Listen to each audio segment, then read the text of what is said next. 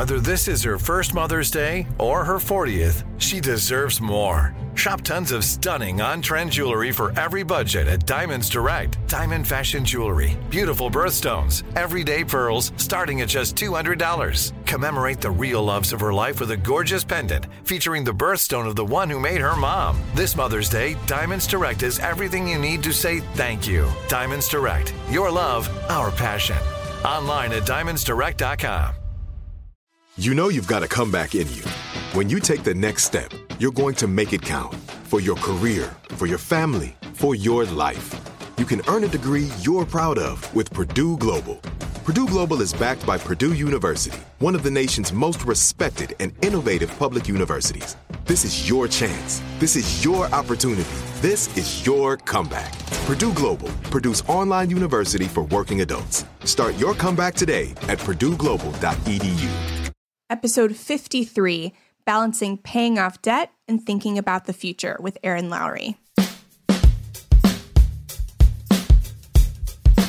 Welcome to the Frugal Friends Podcast, where you'll learn to save money, embrace simplicity, and live a richer life.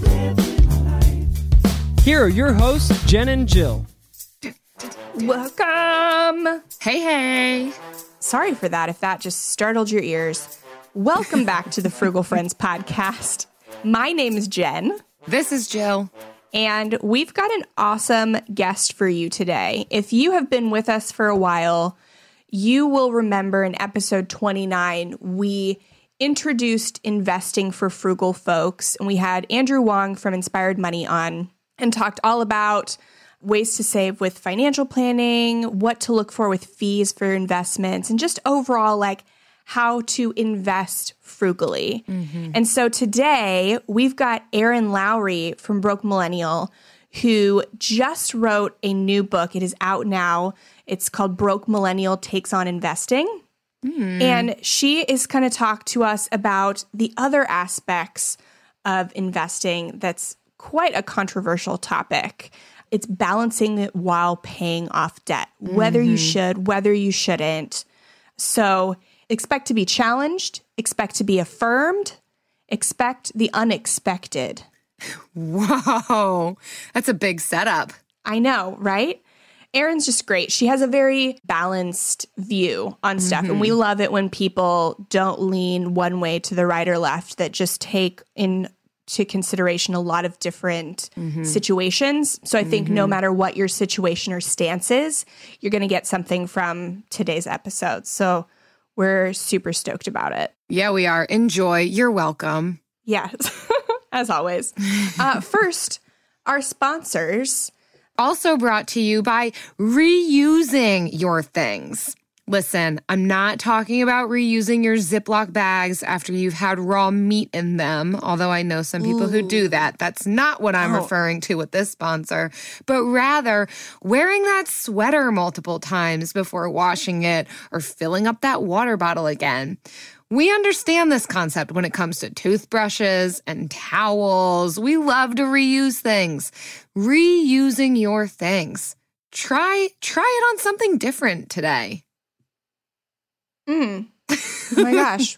It has me thinking, what would I reuse today that I would normally throw out? What could you reuse? I don't know. Maybe my car. Oh. I don't know. Yeah, definitely reuse your car. Like a few days in a row? Yeah. Those cars will at least last a couple of days, so you don't have to throw that away yet. Thank you for that, sponsor. It's really got me thinking. I think I'm going to reuse my hair, too. I think. Yeah. I think I'll reuse that. Yeah. I like that. I'll Ariana wait Grande to wash just buys it. new hair.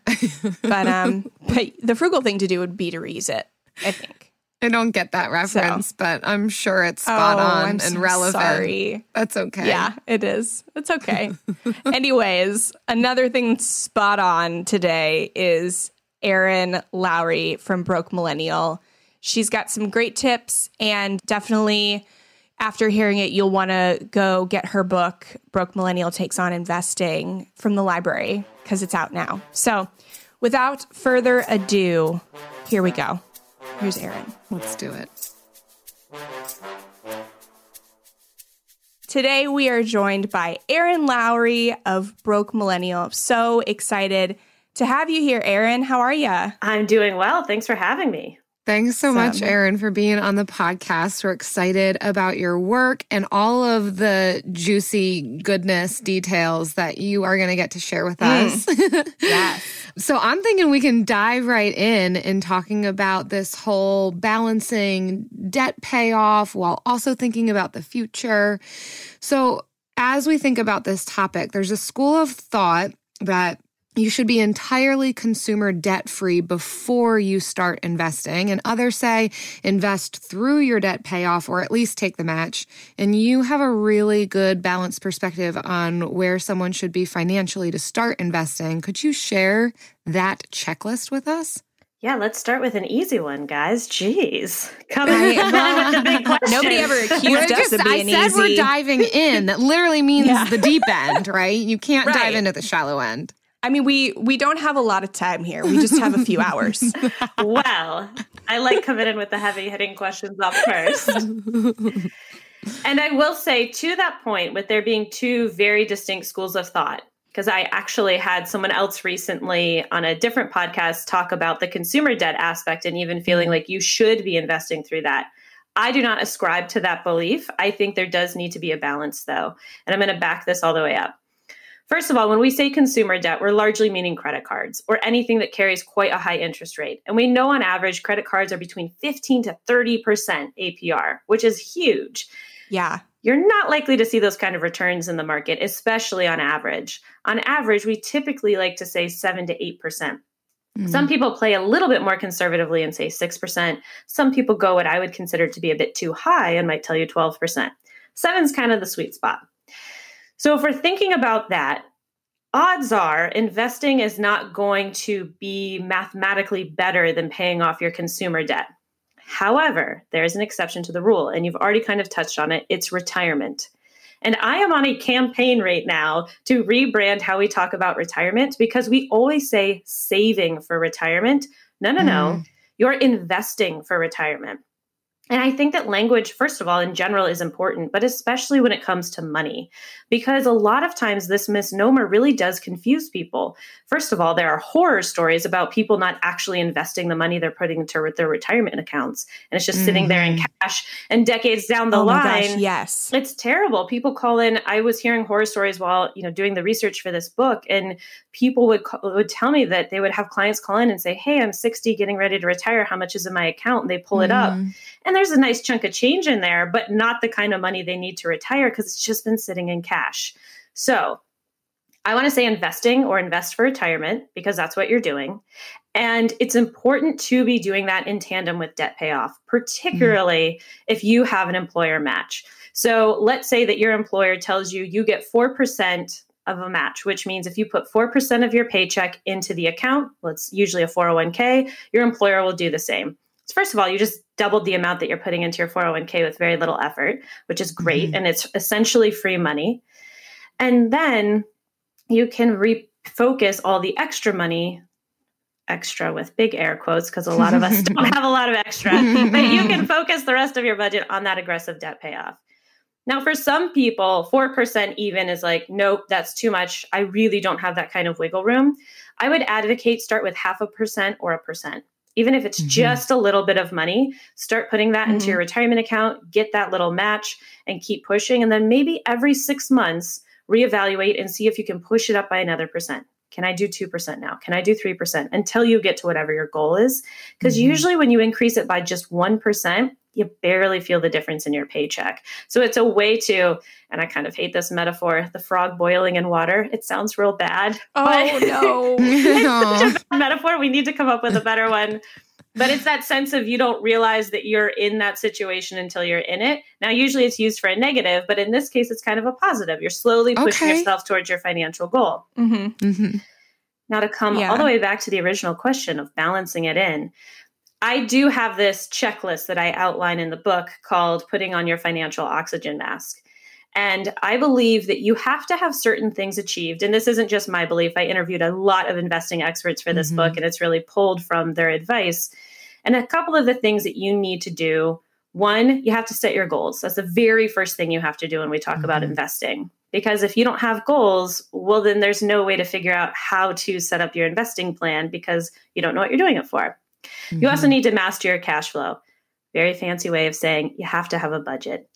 At the very least, how much is coming in, how much is going out, what's the difference? And if that's a negative number, really got to buckle down and figure that out. We also want to have an emergency fund. I like to say 3 to 6 months of living expenses. And I also like to cushion that by saying it's the bare bones budget that you need. What are the bare essentials that you need to keep the lights on, food on the table, rent or mortgage paid, transportation secured so you can get to and from your job? Other than that, everything else pretty much is extras. You also need to be able to pay your debts during this. So include that into your basic bills. So emergency savings, I would advise 3 to 6 months. Some people like to go with 6. I think 3 is good. If you have a lot of consumer debt, I recommend having at least 1 month of that living expense. And if your living expenses are under $1,000, try to shoot for at least $1,000. And if you have a kid or a pet, because they have emergencies too, I would lop an additional $500 on top of that. So you're really having that extra cushion. Yeah, those kids and pets, they're always finding ways to like hurt themselves and stuff. You know, getting into food they shouldn't be eating, doing stuff they shouldn't be doing.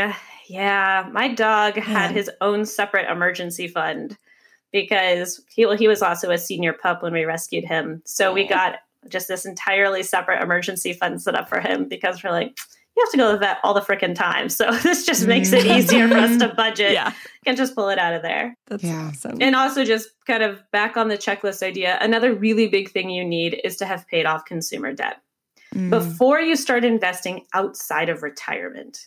Because again, you're investing for retirement and I want you to think of it as such. And if you get an employer match, please take it. The rest of the money gets focused on your debt. Now, student loans are the big question on the table most of the time. And I feel like we're probably going to dig into that as an entirely separate question, but you can very easily balance student loans and investing, but you have to do the math on that first. Yeah. Wow. I feel like it's super easy for people to understand with like at least credit cards, but it's not as easy when you get into those like lower interest debts. Yeah, I think most of our audience is primarily struggling with student loans. So like how would you say to balance those, like whether they be large, like a large amount or a small amount, if you did want to save, invest for retirement Yay! during your We got it. We caught on. Yes. It's a really delicate balance. And the very first thing you have to do, which I'm sure has been discussed before and a lot of your listeners have done, is you have to face your numbers. And by that, I mean, write down all of the information. What are the loans? Who owns them? How much is the principal balance? What's the monthly payment? And what's the interest rate? You have to have all that information before you can actually make any sort of plan. Now, once you have that down in front of you, really take a moment to look at that information on those interest rates. By and large, I spoke to quite a few experts for this book, and almost all of them gave the same number, 5%. If your interest rate is above 5%, it makes more sense to focus on paying it down before you start investing outside of retirement. So right now, in the context of me talking about investing, I'm talking about investing for other goals other than retirement and putting money into, say, index funds, mutual funds, ETFs. Maybe you're going to do a little individual stock picking. I'm currently not advocating that, but maybe that's something that you're interested in doing. So this is the kind of investing that we're talking about right now in the context of this student loan conversation. If your student loans are under 5%, it could mathematically make sense to be balancing and investing because we talk a lot about investing for retirement, but that's so far away. And you certainly have more medium and long-term goals before then. Could be buying a house. If you're looking to buy a house in 10 years, well, maybe it does make sense to be investing for it for the first 4 to 5 years. And then you want to move that money into something more conservative and something more protected. Maybe you have a child and you want to be investing for that child's college education. If that's 15, 18 years away from now, well, you get a better return, most likely. I'm not guaranteeing any returns, but you probably get a better return if you start investing that in the beginning, as opposed to just having it sit in cash accumulating somewhere. So that's why it's important to be doing this math and thinking it through. But on the flip side, some of us, and myself included, have a very low debt tolerance. So the idea of balancing and investing and trying to pay off student loans feels really stupid. And you're like, just get rid of the loans, because no one ever regretted paying off student debt faster. I will tell you that for sure. Preach. And so when it comes down to what is your personal risk tolerance, what is your personal debt tolerance, there is no cut and dry correct answer to this. You have to do the math, and you have to do what's best for you and your mental health. And I also just say one of my absolute favorite quotes from the entire book came from Jill Schlesinger, who's a CBS business analyst, CFP, and also wrote the book, Dumb Things Smart People Do with Their Money. And she said something along the lines of, and I'm slightly misquoting, but if you don't want to invest, you don't have to. But when you do invest, your money does some of the heavy lifting for you. And if you don't want to invest, you're going to have to save a whole heck of a lot more to reach your goal. And I think that's a really important thing to consider. For sure. Yeah. That's a good really summary. well put. I don't know the direct quote, but that sounded fantastic. I know. I liked that version. Thank you. Nice. Yeah.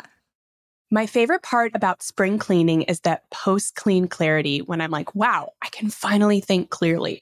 How was I functioning in that mess before? It's kind of like when you find out you've been paying a fortune for wireless when Mint Mobile has phone plans for $15 a month when you purchase a 3-month plan. If this sounds like the type of spring cleaning your finances need right now, then it's time to switch to Mint Mobile and get unlimited talk, text, and data for $15 a month. All plans come with high-speed data and unlimited talk and text delivered on the nation's largest 5G network. Plus, you can use your own phone with any Mint Mobile plan and bring your phone number along with all your existing contacts. To get this new customer offer and your new 3-month unlimited wireless plan for just $15 a month, go to mintmobile.com/frugal. That's mintmobile.com/frugal. Cut your wireless bill to $15 a month at mintmobile.com/frugal. $45 upfront payment required, equivalent to $15 a month. New customers on first 3-month plan only. Speed slower above 40 gigabytes on unlimited plan. Additional taxes, fees, and restrictions apply. See Mint Mobile for details. I don't love creating my spending plan each month, and it took me a while to find a budgeting app that had simple features but didn't feel and look like a spreadsheet. If that's you too, Monarch's the way to go. Monarch is the top-rated, all-in-one personal finance app. It gives you a comprehensive view of all of your accounts, investments, transactions, and more. Create custom budgets, track progress toward financial goals, and collaborate with your partner. And now get an extended 30-day free trial when you go to monarchmoney.com/frugal. I like how easy it is to customize my budget and create automatic transaction rules. The transaction widget helps me stay on top of my spending. After using Monarch for several months, I understand why it's the top-rated personal finance app. And right now, listeners of this show will get an extended 30-day free trial when you go to monarchmoney.com/frugal. That's monarchmoney.com/frugal. For your extended 30-day free trial, go to monarchmoney.com/frugal for an extended 30-day free trial. And you're having to deal with some of this on your own too, right? Because your debt aversion, you were like debt free, and now you've like married into some debt. Yes, I sure have. So that's awesome that you're actually going through this scenario right now. I am. And I actually outlined quite a bit of it in the book, just kind of going through what our own conversation was in my mental process. And for context, I went to college where I got a lot of scholarship money, so I was able to graduate debt-free. I like to use... Congrats. Thank you. I use the gimmicky line of, I gave up going to my dream school in order to live my dream life. Because I knew... Yeah. I like that too. I like that one. Bumper sticker worthy. Yes. Coming in with the one-liners.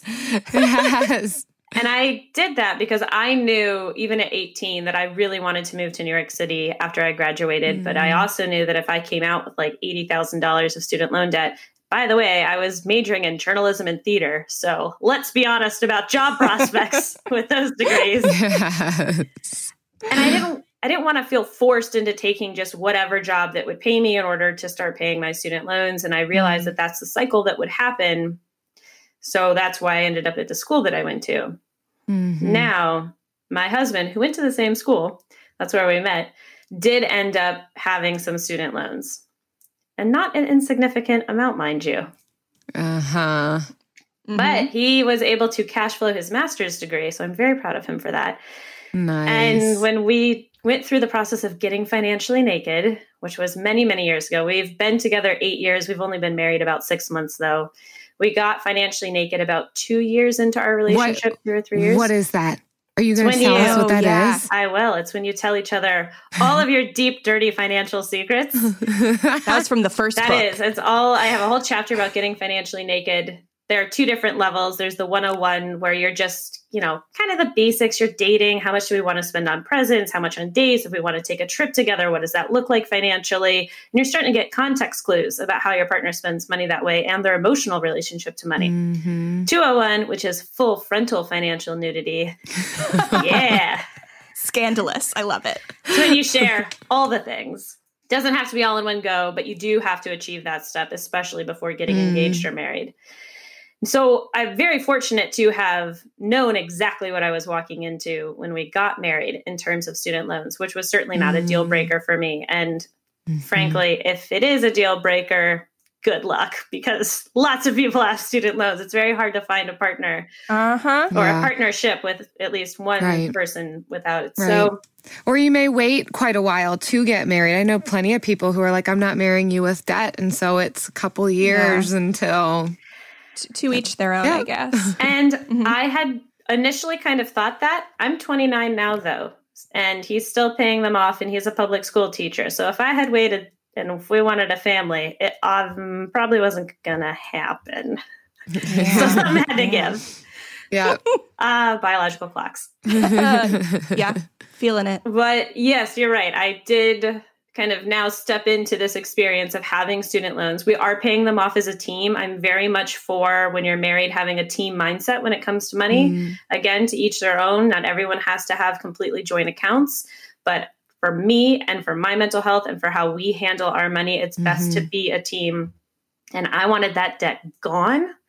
We have paid off about $17,000 of his student loans in the 7 months since we got married. Yes. Yeah. So I think we will be. I bet he's so happy he finally put a ring on it. Well, I actually didn't have an engagement ring, but we could go down that line at a whole different story. I mean, figuratively, yes. But we do have wedding plans.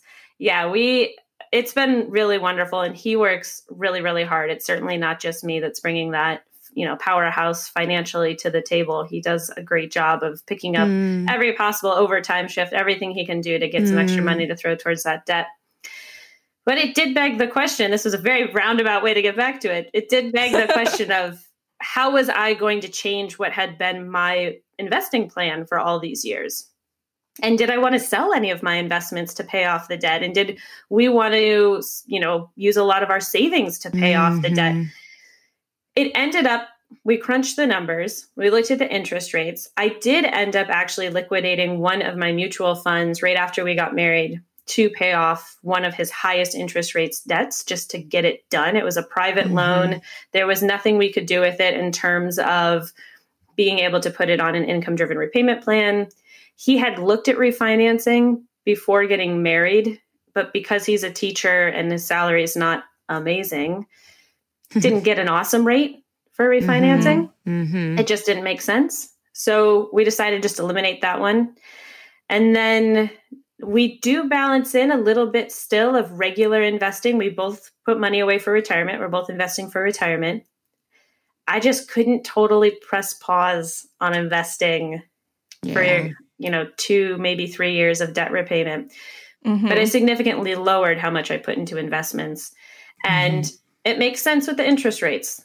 These guys are at 5% or below. So I was able to balance it out, and the math worked in my favor. So along those lines, Erin, if someone is deciding to invest while paying off student loans, do you have any other tips for them of things to think about or ways to go about this to balance this payoff with contributions? I would say the first thing is to just focus on retirement. And if you are traditionally employed, getting that match. As long as you are getting the full match, you're in pretty good shape. if you can push it up a little bit more, let's say that your employer matches at 3, 4, or 5%, somewhere in there. If you can eventually push it up to be contributing 10% and you feel comfortable with that, and you feel comfortable with how you're paying down your student loans, great. But if right now it's just getting the match and putting every other penny towards your student loans because either the interest rates are high, you have a low debt tolerance, whatever it is, that's totally fine too. Whether or not you should be investing outside of retirement while paying off the student loans, again, comes back to that math, comes back to your goals. Yep. If it's above 5%, I say get rid of the student loans first before you focus on actually balancing in additional investing as well. Nice. So the average for right now, I think that most of our listeners will have is like, I think federal loans are at like 3.86% for undergrad.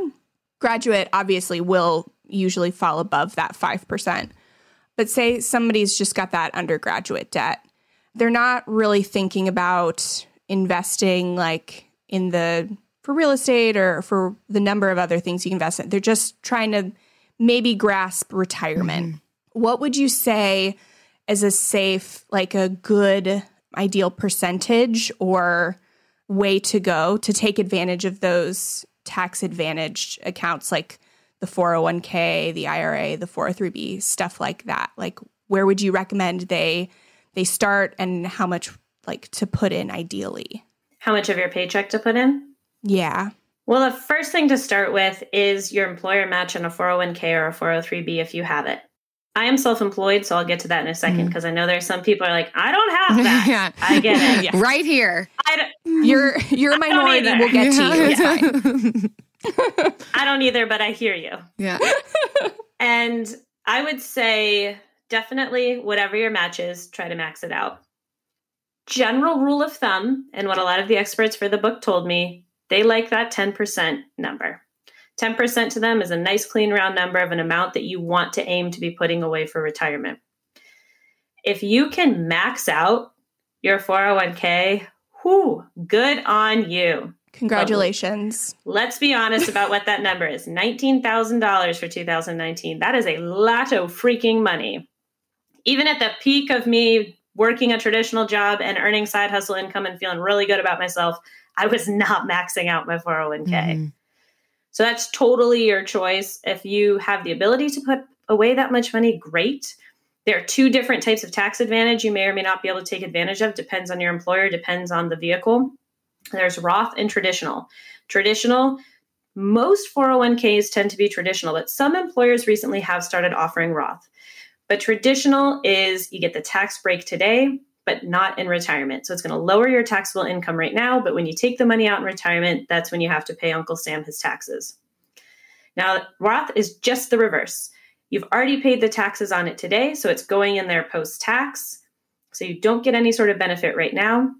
But when you take that money out in the future, hey, I've already paid it off all my taxes. It's like an all-inclusive vacation. It's already paid for. Yep, I don't owe you anything. Which is better?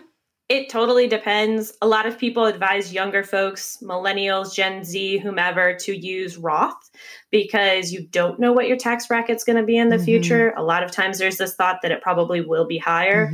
There's no guarantee of that. You don't necessarily know. But you're kind of locking in, hey, I know what my tax rate is today. I don't know what it's going to be in the future.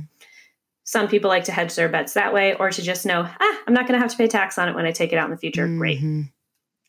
Either way, you're investing for retirement. I'm happy. All the other experts are happy. Your future self is happy. Great. I would love if people can do 15%, but let's be real. That's a very high number. And you have other savings goals, short, medium, and long term. So if you can make retirement around 10%, not around, but around like a circle. I just realized how confusing that sounds. If you can decisively put 10% into your retirement portfolio, great. I'm proud of you. But if you really need to free up other money, just try to get that match. That's also all well and good. At least you're putting money away for retirement. That's awesome. That I think will be very helpful for people that want to invest something, but also are torn between just getting rid of all of that debt. Now I want to talk to my self-employed people for a moment. Yes. Since I said I would. Thank you. I'll close my ears. Jen, go just go to the bathroom. Okay. I will tell you what I do, which is going to sound a little bit insane when I first lay it out, but just bear with me. Every single time I get a paycheck, I immediately put 45% of that away into what I've labeled my Uncle Sam's account. Mm-hmm. You generally are told to put aside 30% for taxes as a self-employed person whenever you get paid. I bump it up to 45% for two reasons. One, I live in New York City, so I pay state, federal, and city tax. I like to have an extra buffer above 30%. Mm-hmm.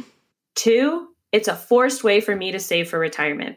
Because now, every time I pay quarterly estimated taxes, the remainder from the prior quarter can just get dumped into my SEP IRA.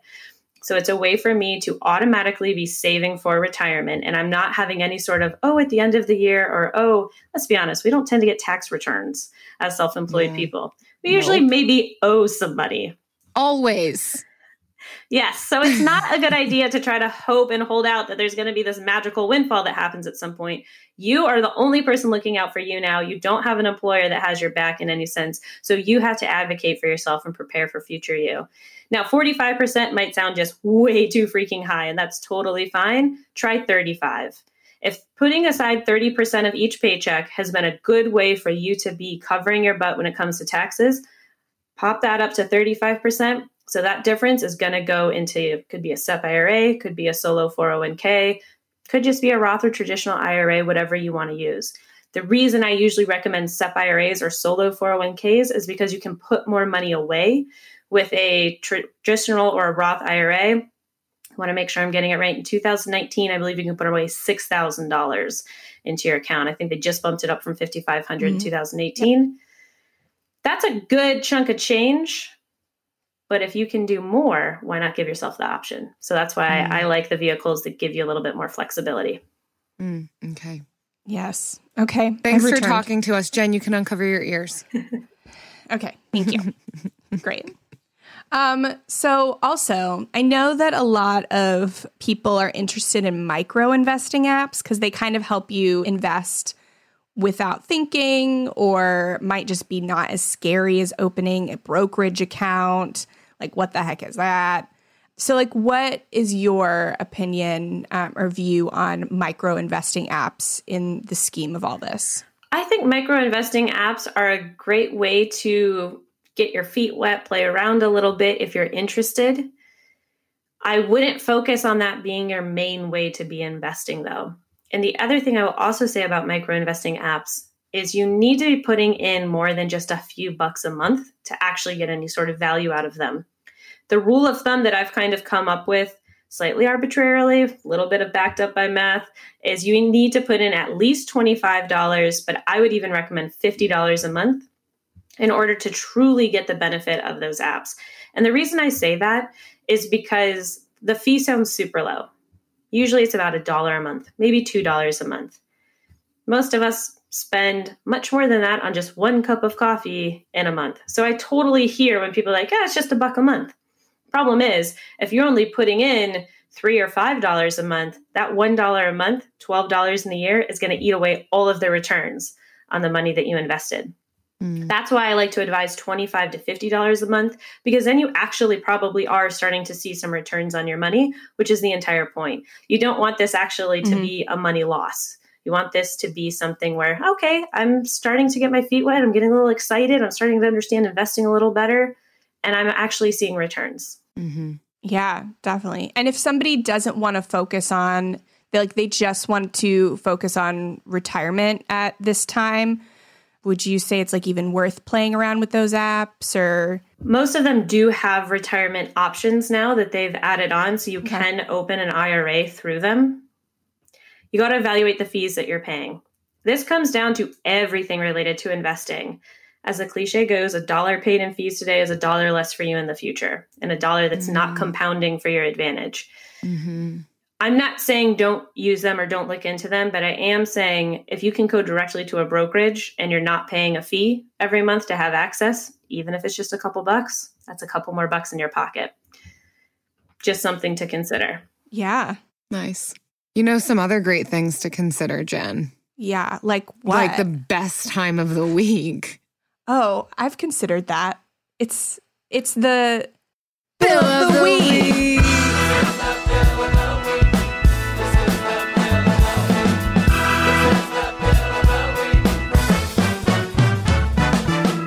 That's right. It's time for the best minute of your entire week. Maybe a baby was born and his name is William. Maybe you paid off your mortgage. Maybe your car died and you're happy to not have to pay that bill anymore. Duck Bills, Buffalo Bills, Bill Clinton. This is the Bill of the Week. Aaron, every week we have a listener call in with their favorite bill for the week. And since you are our guest on the Frugal Friends podcast, we'd like to invite you to share your bill of the week. What will it be? Can I have two? Oh my gosh. Oh my gosh. Yes. Great. Oh, I mean, we're all about being greedy here, so go for Perfect. it. Well, the first one technically wasn't this week, but it was about a week and a half ago. And that was the bill for my husband's one of his student loans that we paid off in full. So very exciting. And that takes us down to only one student loan left to get rid of. Yes. That's the final one we're working towards. So that's such a good feeling. it was. And it really was great because he gets overtime sometimes. He's a teacher, but he also coaches and does stuff on the side. And in New York City, you get paid extra money for doing those things. So he had one of those paychecks come in and the amount almost perfectly matched up with I his love student that. loan. It's always great. Oh, I love it. we were actually on vacation when we realized this. It just made the vacation that much sweeter. It was so wonderful. That's awesome. So I'd say a great that one. was a biggie. And then the other one, and this is slightly self-promotional, I apologize in advance, but I just put down some deposits on venues for my book tour. And having the capital to pay those off felt really good. And knowing that I'm not going to have to carry any sort of balance, which I'm going to be honest, as much as I love all of my followers, I wasn't going to go into debt to come see you. Yes. So it had to be money that I could pay off right when it came in. It just felt so good to be able to set up these events, and some of them are sponsored, which definitely is helping offset the cost and enables me to offer very cost-effective tickets to the community. But I'm just so excited about being able to do it. So even though it was a bit of sticker shock, seeing the number, it felt really good. Oh my gosh, that's awesome. How many cities are on your book tour? Right now, I have rolled out 6, and then I'm hoping to add some more. So New York City, Atlanta, Seattle, Portland, San Francisco, LA currently. Oh, both coasts. And hoping to add a few more. It's so coastal right now. I feel really bad. I'm so trying for the Midwest. I've been in talks with a couple of different options out there, but nothing actually landed before I had to announce the tour. They all know they made a bad choice not living near the ocean, so... Yeah. Just got to give them some love. Yeah. I also... As a staunch East Coaster over here, the West Coast is getting way more love right now, and I feel like I got to balance that back out, too. True. Yeah. And nobody comes to Florida, though, unless they have like a ton of money. I might be coming to a book festival in Fort Lauderdale in July, so stay posted. Fun. That's a long drive for me, but at least Florida's getting some love. I know. Yeah. And then I might tack on Miami afterwards, because I've actually never been. Be careful. Miami. Yeah. It feels like a need to do city. Yeah. I feel like I gotta if this check is the that last off the time we list. ever speak to you again, we'll tell people where to find your body. Be careful. I mean, I live in New York, guys. It's a different kind of be careful that we're recommending. Sorry to all of our listeners in Miami. We love you. But be careful. If you guys have a bill of the week that you want to share, please visit frugalfriendspodcast.com/bill. And we want to hear you and see what your bills are, whether it's paying off venues for your book tour or just paying off student loan. They're all fun. I don't love creating my spending plan each month, and it took me a while to find a budgeting app that had simple features but didn't feel and look like a spreadsheet. If that's you too, Monarch's the way to go. Monarch is the top-rated all-in-one personal finance app. It gives you a comprehensive view of all of your accounts, investments, transactions, and more. Create custom budgets, track progress toward financial goals, and collaborate with your partner. And now get an extended 30-day free trial when you go to monarchmoney.com/frugal. I like how easy it is to customize my budget and create automatic transaction rules. The transaction widget helps me stay on top of my spending. After using Monarch for several months, I understand why it's the top-rated personal finance app. And right now, listeners of this show will get an extended 30-day free trial when you go to monarchmoney.com/frugal. That's monarchmoney.com/frugal. For your extended 30-day free trial, go to monarchmoney.com/frugal for an extended 30-day free trial. Did you know some travel credit cards offer 10 times points on your spending? Don't miss out on big rewards for your next trip. NerdWallet lets you compare smart travel credit cards side by side, curated by an expert team of finance nerds. What could future you do with better travel rewards, a free flight, a room upgrade? Don't wait to make smart financial decisions. Compare and find smarter credit cards, savings accounts, and more today at nerdwallet.com. Reminder, credit is subject to lender approval and terms apply. NerdWallet. Finance smarter. And now for the lightning round. Bum, bum, bum. Dun, dun, dun. It's, we don't have to do this fast, but we're just going to call it the lightning round because we're going to ask you whatever kinds of questions we want to ask you, Erin. You don't have to answer them, but we're going to ask them. It's different every week. Ooh. It's a surprise. So you yourself are an author, which is amazing. But what is your favorite personal finance book that you haven't penned? I hate this question because I like so many of them. I'm but sorry. I will tell you my I'm sorry. go-to. I know. Don't be sorry, Jill. No, sorry. You had every right to ask that. I give an answer that I think most people have never heard, and that is The Thin Green Line by Paul Sullivan, who's a New York Times reporter. And it really actually digs into all of the quote unquote secrets of the super wealthy. And it's just a fascinating kind of behind the curtains look at the rich. The other one I really like is called Young Money, sort of the same voyeuristic approach of following year one Wall Streeters. So very interesting seeing what that's like. Neither one of these are prescriptive, hey, here's how to handle your money books, but it's a different way of reading about and learning about money that I think people should check out. It's great than hearing the personal finance book that we've all read and heard a million times. So never trust an author that doesn't read. And it's true. I think we could trust you. Thank you. We just learned that you're trustworthy.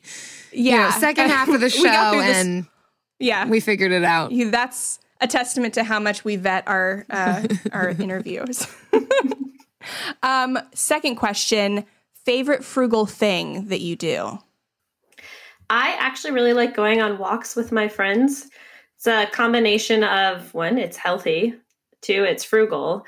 And I like exploring new neighborhoods. Sometimes we're just kind of lazy and do it around our own neighborhood, but we never take the same route. We're always just kind of wandering around aimlessly and checking things out. But I also just like kind of checking out some random neighborhood of New York and wandering and just kind of getting lost there. Amazing. That's awesome. Yeah, I noticed that when I go on walks, I normally go the same direction. And then you feel crazy when you're like, let's go right out of the driveway instead of left. Whoa. What might we find? That's how Jill gets crazy. That's how I get crazy on the weekends, Okay, another question, totally random, but we love food and our listeners love food. So this is for us because we said so. What's your favorite go-to easy dinner at home? Can of salsa, chicken breast, and the crock pot. People do love that. I don't think I've ever tried that before. I haven't either, but it is not the first time I've heard Can you do it in an Instapot too? You could, yeah. You can also add in some corn, and I like to make rice on the side, put it on rice. Mm-hmm. If you just want something super easy, it's very hard to beat that meal. And I like spicy, so it's delicious. Mm-hmm. Do you have a salsa of choice? Honestly, no. I am one of those unfortunate souls who thinks cilantro tastes like soap. So I have to be kind of picky. Yeah. Same. Same. And I love spicy and Mexican food. Oh. I think cilantro tastes like stink bugs. Or Have you ever they tried smell. stink bugs? Yeah. I'm sorry. That's the question, right? They smell. That's the first they smell like question stink everyone's bugs. gonna That's ask. my. Yeah. No, guys, I don't need stink bugs. What? Be careful. Cool. Okay. Yeah. Okay. Anyways, Erin, our last and maybe most important lightning round question. Where can people find more about you and what is coming up on Broke Millennial and with your book? You can find me at brokemillennial.com, on Twitter at Broke Millennial, on Instagram at Broke Millennial Blog, and Facebook also Broke Millennial. And I have a secret Broke Millennial support group on Facebook too, if you just want an accountability group that's actually nice to each other. Mm-hmm. No picking on each other allowed. We like those. You'll get kicked out. And we like nice support groups. Yeah, I do too. And everyone's personal journey is personal. So you can't be judging necessarily how people are spending their money and choosing to, do their own thing. Yeah. In terms of what's coming up, I teased it earlier, but the book tour is a big one. My second book, Broke Millennial Takes on Investing, A Beginner's Guide to Leveling Up Your Money, is on shelves April 9th, 2019. I'm going on tour. So it's on now. It's on now. 'Cause it's the 25th right now. So it's out now. You can get it 26. wherever books are sold, including Amazon, Barnes & Noble, Powell's, Indie Books, hopefully your local bookstore, maybe your local library. And if it's not there, please request it. I love people being able to get access to this stuff for free. Yes. And I am on tour. You can check out all the tour date information at brokemillennial.com/tour. It's happening through April and May, possibly into June, depending on how some things go. Awesome. Fantastic. Love hearing that. Thanks so much for taking the time to hang out with us, Erin. Well, thank you guys for having me. This has been fun. Yeah, it has been good. You're so knowledgeable. Thanks for sharing all your tips. Yes. Thank you. And I'll say a lot of it is just the research. I am not an investing expert. Didn't come into this being an investing expert. It's just a lot of talking to really smart people and figuring out how to synthesize that into a digestible package. Oh, wow. Well, thank you for doing Thanks for making it that, digestible for us. because, we love to eat. Yeah. Me too. Thank you for not making me do it myself. Yeah. Of course. Okay, that was fun. And she's That was. she's got a lot of tips, man, just in the bag, ready to go, firing hot from all cylinders. I don't know what that Yes. means, but people say it. Anyhow, about our book club, it's April and we're reading Think and Grow Rich by Napoleon Hill. So why wouldn't you want to read something that would make you think and grow rich? Right? Because we're not just about being like frugal and poor. We're about being frugal and thinking and rich. So if your library is already out of Think and Grow Rich and you want a free copy that you can hold in your hand, in your Kindle, or watch on your bookshelf, please leave us a review on iTunes or Stitcher, screenshot the review, and send it to frugalfriendspodcast@gmail.com. And we will select one winner for every 5 reviews that we get sent to us. Yes. And if you guys are like, okay, books are out of the library, I want to enter to win this book, but okay, now what do I do about a review? What does this look like? Well, it looks like 5 stars, all 5 yellow stars. And this one is similar to that, right? It's 5 stars. From Jane. Thanks so much, Jane. She says, great podcast. These ladies are relatable, and this podcast provides a well-rounded look at a variety of frugality-related topics. I like that they often present a variety of options, like multiple ways to budget, and they don't take themselves too seriously. It's a helpful and fun listen. You're right, Jane. We don't take ourselves too seriously. Yes. And Jane was actually one of the winners of our Meet the Frugal Woods book. And don't you know, she got a used copy of Meet the Frugal Woods. Because, I mean, who do you think we are? She got a book. We never said whether or not it was going to be brand new or used. We just said you'd get a free book. Well, now you know. Now you know it's used. I order used books from Amazon for our winners. So that's how you know you're a frugal winner. Yeah. If you expected anything different, you are listening to the wrong podcast. Did it have like someone's name on the inside and highlights throughout it too? You have to ask Jane. It's kind of You'll a perk. have to ask Jane. You know what? You could autograph it and it'd be worth even more. I could. Who doesn't want Jen Smith's autograph? Stick around for next week to see if I autograph any books that I didn't write. Until then, bye. See you guys. Frugal Friends is produced, edited, and mixed by Eric Sirianni.